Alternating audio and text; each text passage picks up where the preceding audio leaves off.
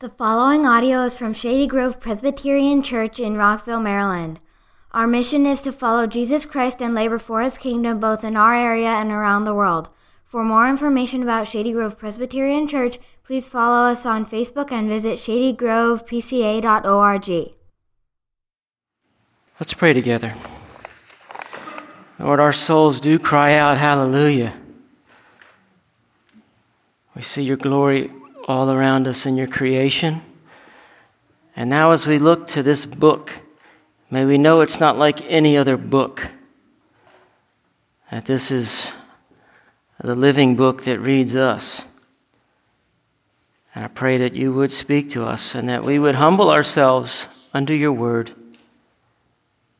Show us who Jesus is. May he become greater. May we become less. May we become more like you, and may we see your glory. Sanctify us in the truth. We ask in Jesus' name. Amen. We're going through the Gospel of Matthew, and we're not ducking any passages. And sometimes passages are hard, and this is a hard passage. This is John the Baptist's message, and it's a strong word. Have you ever had somebody give you bad news that actually turned out to be really good news? We were going down memory lane recently with my parents. My dad and mom were telling me this story of Christmas cantata up in Lisbon where my parents used to go to church at the Liberty Baptist Church, and my mom was on the front row in the choir in this Christmas cantata some years ago, and she started to feel dizzy. And she thought she must have just been taking in too much air, and so she slowed down a little bit, and it wasn't getting better. And the police officer happened to be in the front row, and he could see what was going on. And it's amazing how these medical people, or people that know, have an eye for when something's not right. Trust your instincts.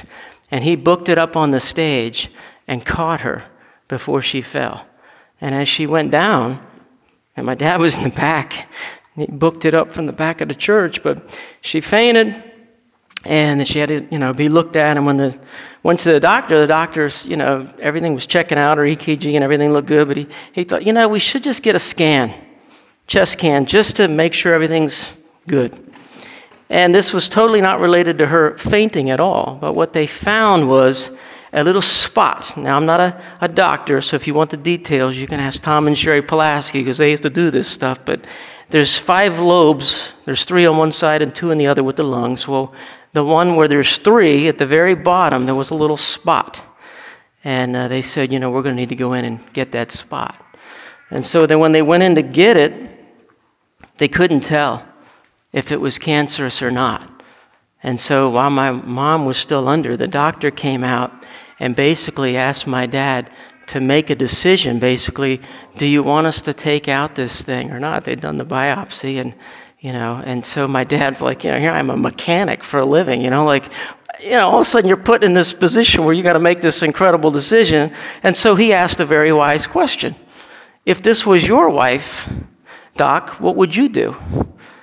And, they decided we're going to take out that one lobe. Okay, so when they took out that lobe, they caught it so early, and whatever that was, and that she still gets a scan every 6 months or so, but she didn't have to do radiation, didn't have to do chemo. She had a divine faint that was bad news, initially very scary, that turned out to be the best news, because she's fine to this day, because the Lord did something supernaturally that initially seemed bad. All of that's preparatory work to say, this is a hard word. And if you don't see this as John the Baptist is coming and he's telling everybody to repent. You don't tell everybody to repent unless they're doing something wrong. So the assumption is that everybody has to repent because the king has come and the king is bringing in his kingdom. So let's give attention to the message that hopefully the bad news will become the best news we've ever heard. Matthew 3, let's pick it up from there. In those days, John the Baptist came preaching in the wilderness of Judea. Repent, for the kingdom of heaven is at hand. For this is he who is spoken of by the prophet Isaiah when he said, the voice of one crying in the wilderness, prepare the way of the Lord, make his paths straight. Now John wore a garment of camel's hair and a leather belt around his waist, and his food was locust and wild honey. Then Jerusalem and all Judea and all the region about the Jordan were going out to him, and they were baptized by him in the river Jordan, confessing their sins. But when he saw many of the Pharisees and Sadducees coming to his baptism, he said to them, you brood of vipers, who warned you to flee from the wrath to come? Bear fruit in keeping with repentance. And do not presume to say to yourselves, we have Abraham as our father. For I tell you, God is able from these stones to raise up children for Abraham. Even now the axe is laid at the root of the trees. Every tree, therefore, that does not bear good fruit is cut down and thrown into the fire. I baptize you with water for repentance. But he who is coming after me is mightier than I, whose sandals I'm not worthy to carry. He will baptize you with the Holy Spirit and fire. His winnowing fork is in his hand, and he will clear his threshing floor and gather his wheat into the barn, but the chaff he will burn with unquenchable fire. Well, John the Baptist's message here is a powerful message. And, as I kind of work through a text, if you're wondering, and doing a Bible study, one of the first things I like to do is mine the imperatives. Dig up the imperatives. What are the commands of the text? What is the text commanding? And there are 4 imperatives in this text. Repent. That's an imperative. Everybody's called to repent. And then prepare the way of the Lord, make his paths straight. That's 2 more imperatives. And then we get another imperative to the Pharisees and the Sadducees in verse 8 to bear fruit in keeping with repentance. So we have 4 imperatives, and then we have 2 illustrations. This is a sermon here that John the Baptist is giving here as message, and it's filled with lively imagery. And it's the imagery of the axe and the imagery of the pitchfork. And it's the imagery of a tree, of whether it's bearing fruit, and the pitchfork related to wheat and chaff. And so we have 4 imperatives, 2 illustrations, and John the Baptist is coming with this baptism of repentance. And it's like papers are being served, and everybody's being summoned to court because they're guilty. The king is coming, you're not ready, everybody in the water. You see, the idea is that proselytes or Gentiles who converted to Judaism, they were baptized because they were considered unclean, and the water symbolized the washing to make them clean. And here John is proclaiming this baptism of repentance, and the Jews themselves had become elitist in their thinking, and they were taking great pride in their heritage, that they were physical descendants of Abraham, and that's why, therefore, they had favor with God. They were looking to their pedigree, and therefore they needed to repent because they too were filthy inwardly. And the way to demonstrate repentance was for them to come like the foreigners, come like the pagans, get baptized as you're unclean. Tim Keller, who was pastor up in Redeemer Church in New York City, puts it like this. John the Baptist comes and says something incredible. He basically says all must be baptized. He says, I want you to see there were 2 things that would have utterly shocked every member of that crowd. First of all, they knew about baptism because when a Gentile wanted to become a Jew, the Gentile had to be baptized. And so the reason the Gentile had to be baptized was simply this. The Gentile had been living an immoral life, a nasty life, a bad life. Therefore, the bath represented something. When you take a bath, you're acknowledging the fact you're not fit for the presence of others. You're acknowledging the fact that you stink. You're acknowledging the fact that you're ugly. You have all this stuff on you. You want to look good. You want to get your pores clean. You want to smell good. You take a bath. To take a bath is to acknowledge the fact that you're not fit for the presence of others. You're polluted. You're unclean. When the Gentiles were baptized, they understood that. Jews were not baptized. But along comes John the Baptist, and he says, everybody in the water. Repent. Repent. The kingdom of God is at hand. Everybody's called to repentance. That's the first imperative here. The king is here. Repent. You can't say, I believe in Jesus as my Savior and Lord, and not go about conforming your life to his standards. So what does this look like? What does it look like? Well, let me just give you a little bit of a paradigm of what repentance looks like. When the adulterer gets saved, he repents and quits practicing adultery. When the fornicator meets Christ, he stops fornicating and sleeping with his boyfriend or girlfriend. When the gossiper comes to Jesus, he begins to put a muzzle on their tongue and they stop gossiping. The hateful people by nature become now loving by nature. The jealous and envious person repents and now starts to grow in contentment. The people pleaser person by nature, who's always worried about people, now becomes a God pleaser and is now worried about, how do I please the Lord? The lustful pleasure seeker becomes a God seeker, finding a superior pleasure in God where his satisfaction is found. The proud person starts to become a humble person.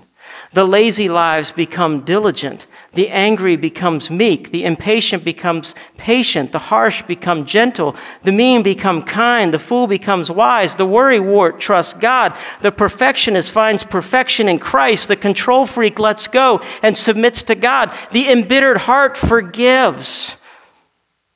The wife finds a strange joy in submitting to her husband, and husbands find their joy in sacrificially loving their wives, and children obey their parents as they see God's appointed authority structure over them. And we begin to sing new songs, and we begin to pray different prayers, and we begin to lead different lives, and we live for a different king, and we live for a different kind of righteousness, his and not ours. So when he says repent, it means we change. There's a change that happens from the inside out. And it doesn't mean that we're all of a sudden these perfect people. I mean, Martin Luther's first thesis of the 95 is when our Lord and Master said repent, he willed that the entire life of believers be one of repentance. It's ongoing. What do we do every day? We have to repent. There I go again. I wake up every day as wanting to be king of the universe and wanting to give Jesus the Heisman. Stiff arm, I don't need you, I can do this. And I have to repent every day. If you think of repentance as a triangle, there would be 3 angles, each with an R, if you like to write these down, with your triangle. The first angle of this triangle is remorse, a regret over sin. That's the beginning of repentance, is that we're truly sorry and we have a sorrow for what we've done wrong in the eyes of God. Usually shame in the Bible is a bad thing and something that, Jesus comes to save us from. But actually, if we have no shame, that's really scary. The Bible says about unbelievers that they actually glory in their shame. There's something healthy about, in Romans 6, it says, now you're ashamed of these things that you used to do. And that's a good thing to be ashamed of. So the very first beginning of repentance is a shame and remorse and regret. That's actually not a bad thing. We're ashamed of our sin, but that shame is not a worldly sorrow that leads to death, but a godly sorrow that leads to life. The second angle in that triangle of repentance is a repudiation or a renouncing of the sin. This is just simply, we are agreeing with God that it is wrong. And we join up with God's team. And we look at our hearts and we say, you know what? I'm going to kill you. I'm going to put you to death. You've been bringing me down. And I'm agreeing with God now that you got to go, flesh. And we're going to put this to death today. If by the Spirit you put to death the misdeeds of the body, you will live. So by the Spirit now, we agree with God. These things got to go. And every day there's things that have to go as we're being tender to the Spirit of God and the Word of God. And so the last angle is just simply a returning to God. We do the 180 and rotating away from God. The magnet flips. The magnet that was repelling God. You take a magnet and the things are moving away, but all of a sudden it flips and then it just is like, wow. Well, when we turn from our sin and return to God, there's a clinging to Him for life. We accept His invitation. his invitation to find your joy in him. We actually start to find our joy in him. We start to actually drink at his fountain, and it's good. We start to taste and see the Lord is good. This is what repentance is. I'm no longer finding my joy at that other fountain and that other tasting and that other, the smorgasbord. I've found the joy of the fullness of joy and pleasures forevermore found in him. And so faith and repentance, they go together. They're like Siamese twins that can never be separated or they die. You have to have both, and they have to remain intertwined for life. Sinclair Ferguson, in his book, The Christian Life, he says this. I think this is helpful. If we truly believe in Christ, it must be penitently. If we repent of sin, it must be believingly. Furthermore, these twin responses of the grace of God are not only joined together at their birth, they remain inseparable throughout the whole of life. So just as we continue to trust in Christ as our Savior and Lord, we continue to lead a life of repentance. So when John the Baptist comes preparing the way for Jesus and says, "Repent, the kingdom of God is at hand," the heart of faith says, Jesus is that king. Jesus is the king, and he's now come. And I come now in faith like the wise men in the last chapter, and I come to worship him rather than Herod, who refused to repent, but rather tried to kill him and get rid of him and have nothing to do with him. We come in repentance and faith. And then this next command is to prepare the way of the Lord. Make his paths straight. Now here are some verses that we often skip over and miss who Jesus is in these verses. Think about what's being said here. The voice of one crying in the wilderness. Direct quote from Isaiah 40 that was read already in the service. Prepare the way of the Lord. Prepare the way of Yahweh. Prepare the way of the Lord. Who is Jesus? Well, you see, if you were to look at this in the Old Testament, and I don't know if your New Testament Bible does this or not, excuse me, but in the Old Testament, if something is in all capital letters when it's the word Lord, that's the Hebrew word Yahweh. If it's not all capital letters, then it's the word Adonai. Both can be translated as Lord, but Adonai can refer to a human king or a human Lord, whereas Yahweh or Jehovah is the covenant name of God. So Isaiah says, prepare the way of Yahweh, all caps, Lord. That's the big covenant name of God. And John the Baptist says, I've come to prepare the way of Yahweh, and here he is. Jesus. Jesus is Jehovah. Jesus is Yahweh. My favorite verse to show Jehovah Witnesses when they come knocking on my door. After I tell them, Emmanuel, Emmanuel, Jesus is with us. God is with us. Do you love Emmanuel? Do you love that? Will you become a Jehovah Witness? Will you become a worshiper of Jesus? Because Jesus is Jehovah. That's who John came preparing the way for. He's preparing the way of the Lord, the way of Yahweh, and Yahweh is Jesus. And we know from Isaiah's prophecy in Isaiah 40 that was read this morning that the glory of Yahweh shall be revealed and all flesh shall see it together. That was one of our Advent readings. What might that be referring to? Sunday school answer, children? Jesus.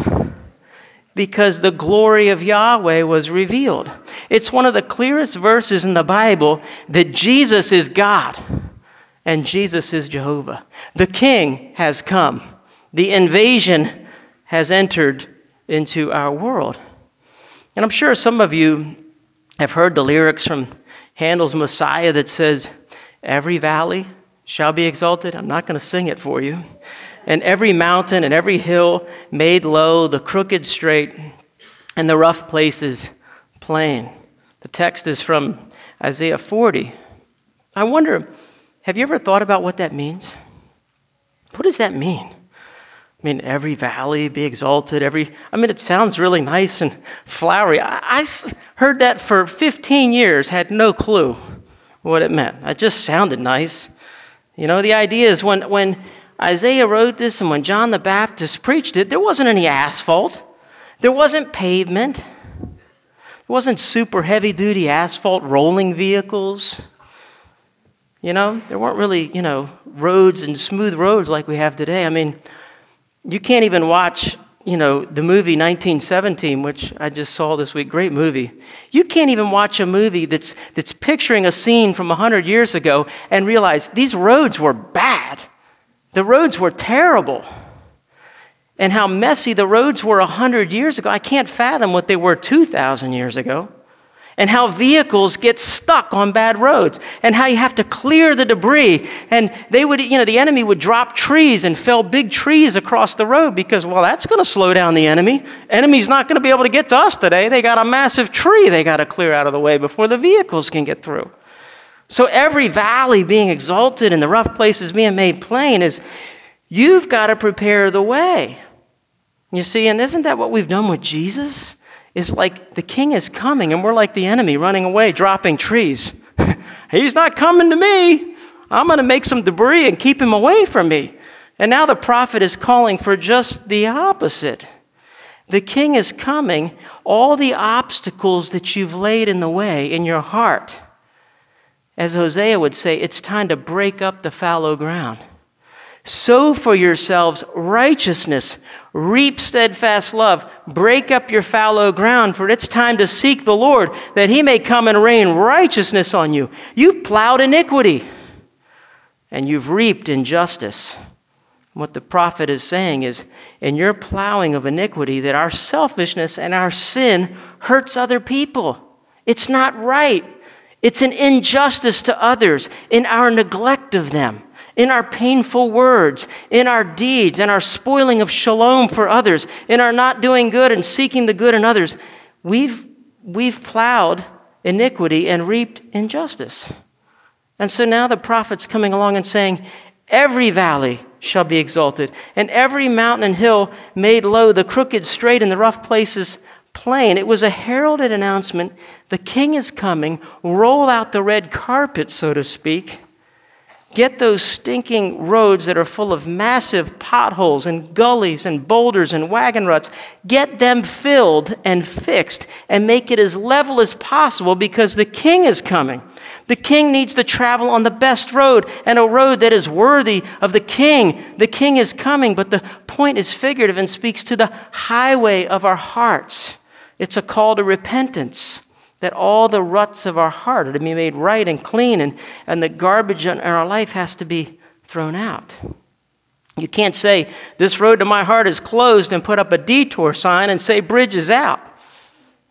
That's not heeding the call. Elisabeth Elliot, who went to be with the Lord, and she's Jim Elliot, if you remember the story of the Auca Indians that went down to reach a primitive tribe in the 50s. And Elisabeth Elliot wrote many books, but one of them was called No Graven Image. And it was published in 1966. And Tim Keller loves to talk about this. This is like a classic illustration that he gives. But she published this book in 1966.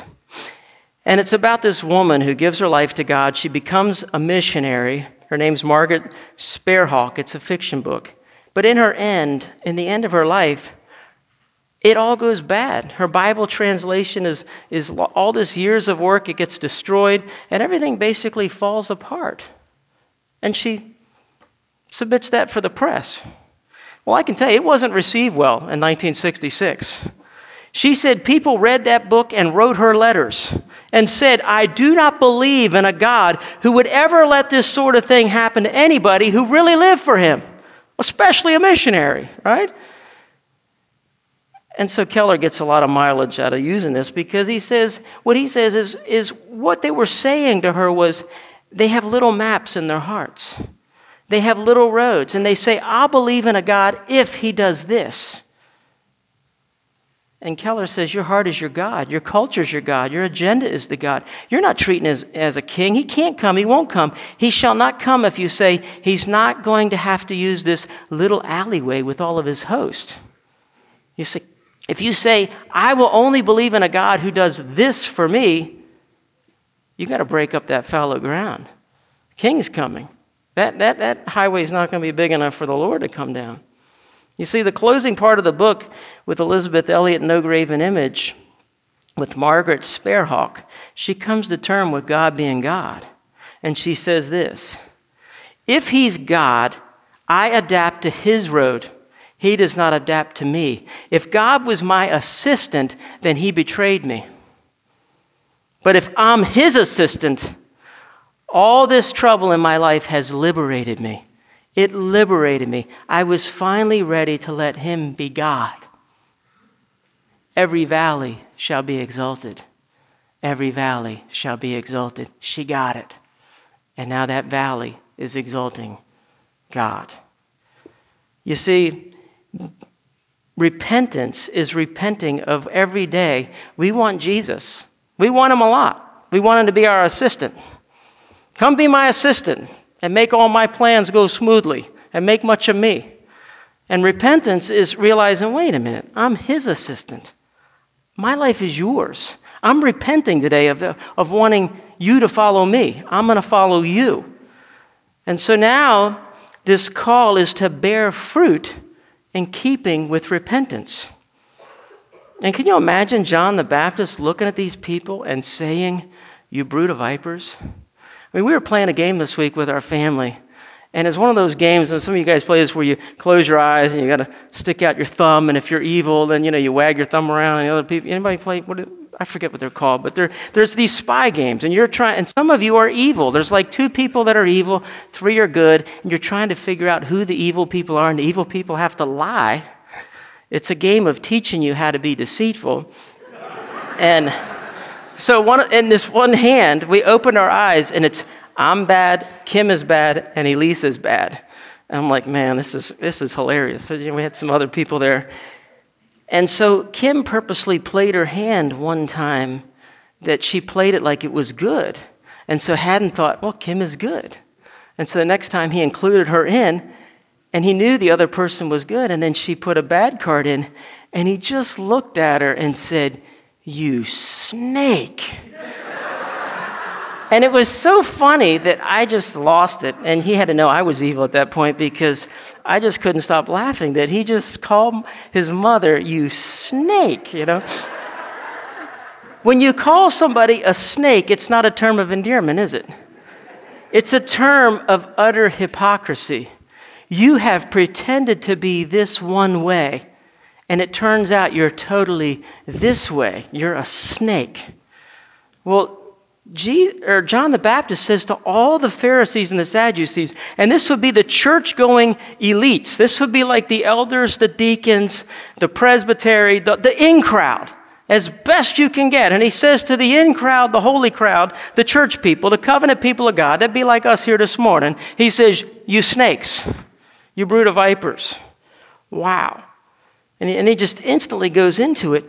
Don't presume upon your pedigree. Don't think that because of you're born into this family, because you got some great family, your father's Abraham. Don't even start calling God Abraham, your father's Abraham. God can raise up anything he wants. Raise up these stones to call, he's able from these stones to raise up children for Abraham. Who do you think you are?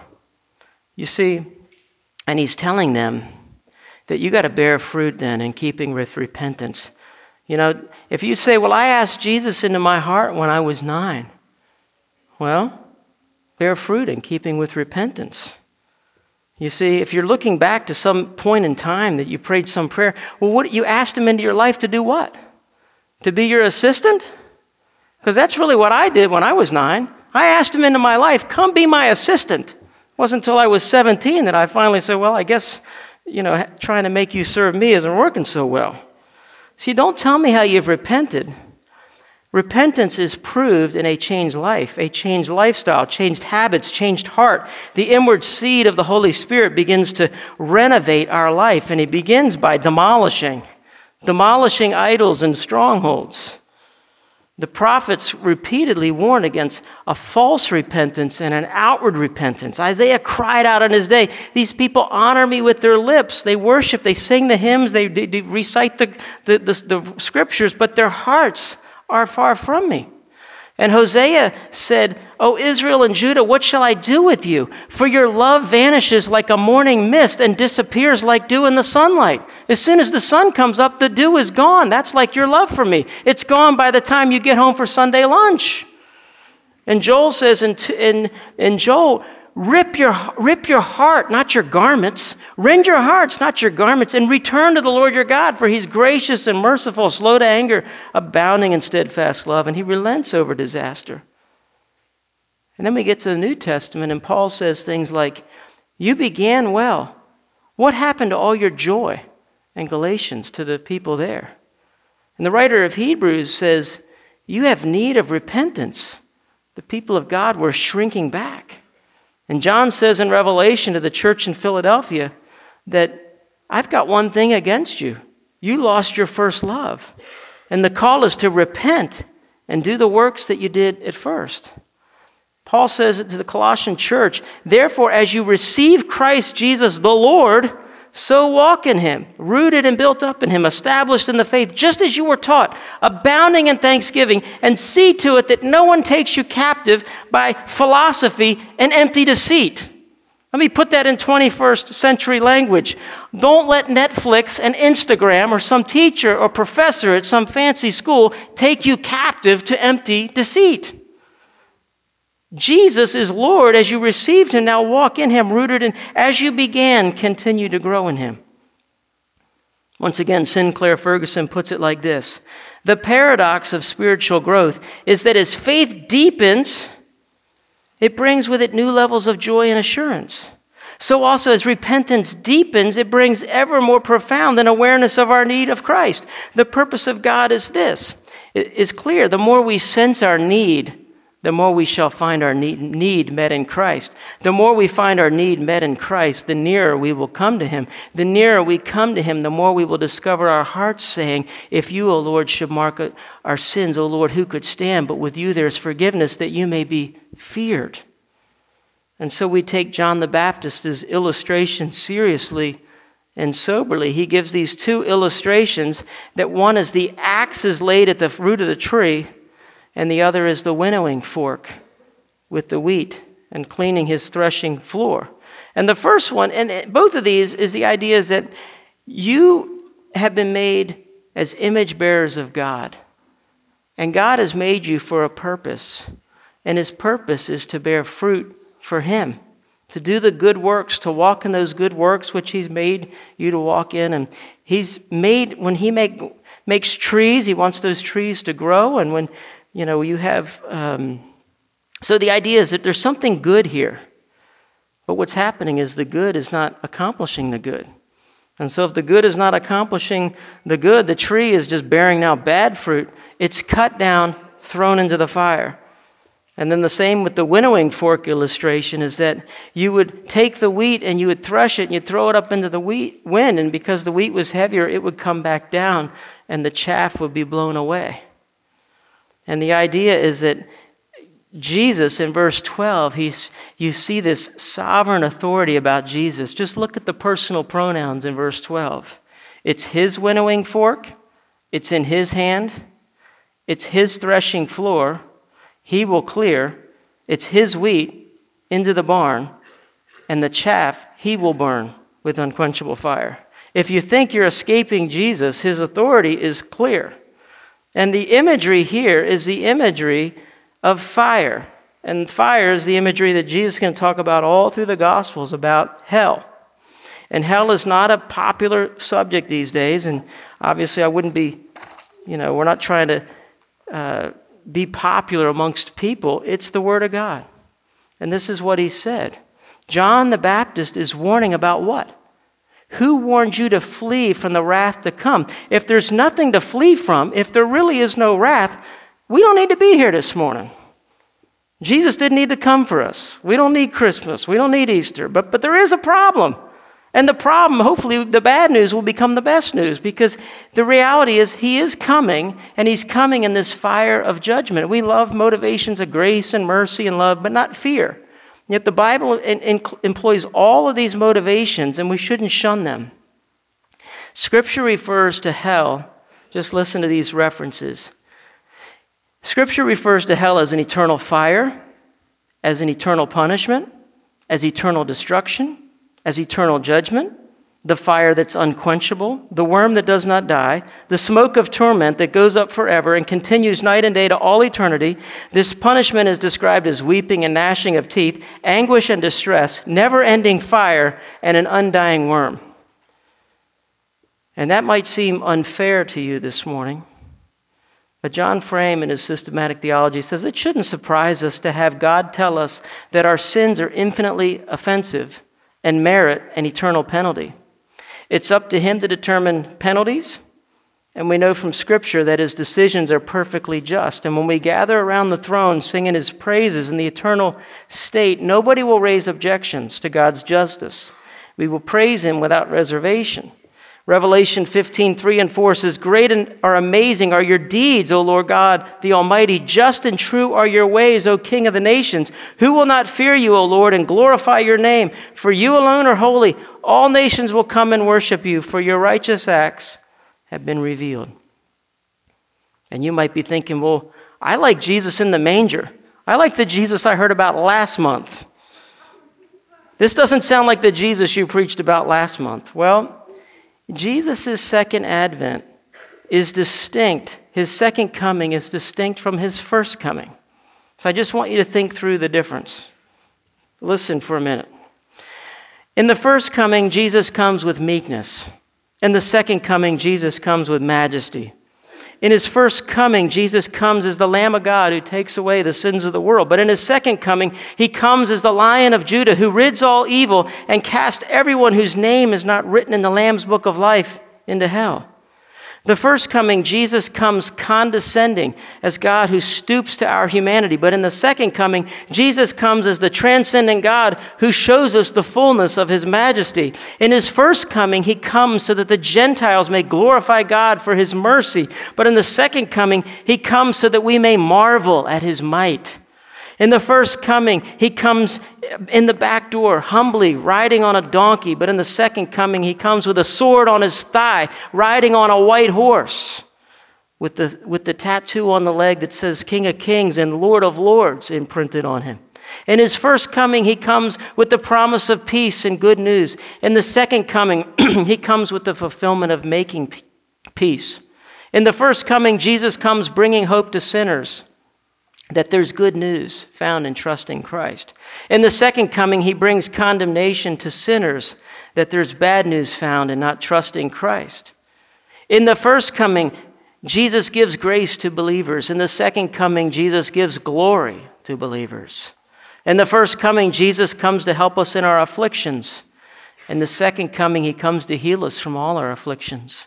In the first advent, his kindness leads us to repentance. In the second advent, his wrath leads him to bring retribution and punishment against those who've rejected him. When he comes again in this regal, majestic enthroned on a white horse in victory, when his breath destroys the lawless one, crushing the nations that have opposed him, ridding all evil and emblazing holiness that makes us fall on our faces like John did, as though he were dead. In the second advent is the day of judgment. But today, this morning, this is the day of salvation. In the first advent, Jesus is the joy at the bottom of our tears. In the second advent, Jesus is our joy who takes away all our tears. You see, we're in that already not yet kingdom. And Jesus comes bringing in the king, and he says, the king is here. And so his baptism was this idea of identification. And it seems to me a little bit like, well, is it the chicken and the egg and the catch-22, and what comes first, the cart or the horse? You're calling people to repent, but we can't repent unless God enables us to repent. And even John is saying this is a preparatory thing. This is to prepare you and to make straight his path. And yet what John is saying is the one coming after me, I'm just baptizing you with water, but the one coming after me, he doesn't just bring the preparatory. He brings in purification. He brings the power to change your life. He's going to baptize you in the Spirit with fire. You see, and he's directly fulfilling this great promise of Ezekiel 36. So if you're wondering this morning, well, what comes first? Do I got to leave my lifestyle of sin? Do I got to quit fornicating first? Do I got to quit doing that? Or do I got to quit worrying and then I can come to Jesus? Or do I come to Jesus first and then my worries will cease? You see, and sometimes in Scripture they go back and forth, but what John is saying is Jesus is coming. You're to prepare the way. But this is what the great promise of Ezekiel is. God says, I will sprinkle clean water on you. You will be clean. I will cleanse you from all your filthiness and from all your idols. Moreover, I'll give you a new heart. I'll put a new spirit within you. I'll remove the heart of stone from your flesh and give you a heart of flesh.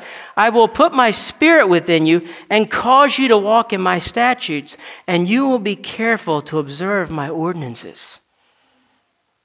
Do you want that this morning? Have you experienced that? Have you ever left a sin because you love Jesus? I love Jesus today, therefore I'm not going to keep thinking that thought. I'm not going to harbor that bitterness. I'm not going to look at that lustful image. I'm not going to elevate myself and set out my mousetraps for praise so that they'll acknowledge these little things that I've done that were good so that I can look better before people. I'm not going to condemn and criticize these other people because I love Jesus. Are you leaving sins because the motivation behind it is Jesus is better? Then you know that the Spirit is at work in you. And if not, then you pray, Lord, give me this. Give me a new heart. Take out my heart of stone. Take out this filthy heart and give me the heart of repentance. Give this to me. Cause me to delight in you. Cause me to want you. You see, the whole imagery that Jesus is getting at in the meditation reflection verse in your bulletin is how do you get this? It's abide in Jesus. If you abide in Jesus, you're attached to the vine. And when you're attached to the vine, then you're going to bear much fruit. But if you're not attached to the vine, you can try all you want to bear good fruit. It's not going to happen. It has to come from the inside out. Jesus comes to baptize with the Holy Spirit and with fire, a changed life. Let's ask him to do that this morning. Let's pray. Come, Holy Spirit, and change these hearts. Lord, we humble ourselves before you. Lord, none of us are ready to see you. In and of ourselves, we are feeble, foolish, fickle, and filthy. So come wash us. Make us clean by the blood of the Lamb. We need you. We ask that you'd fill us with your Spirit, that you'd change our lives from the inside out, that we'd live not for petty, paltry things, but that we would live for glory, that we would see that you are worthy of living for. Renew our purpose for living and for life. May we bring honor and glory to you, and may we do much good for our neighbor. We ask in Jesus' name. Amen.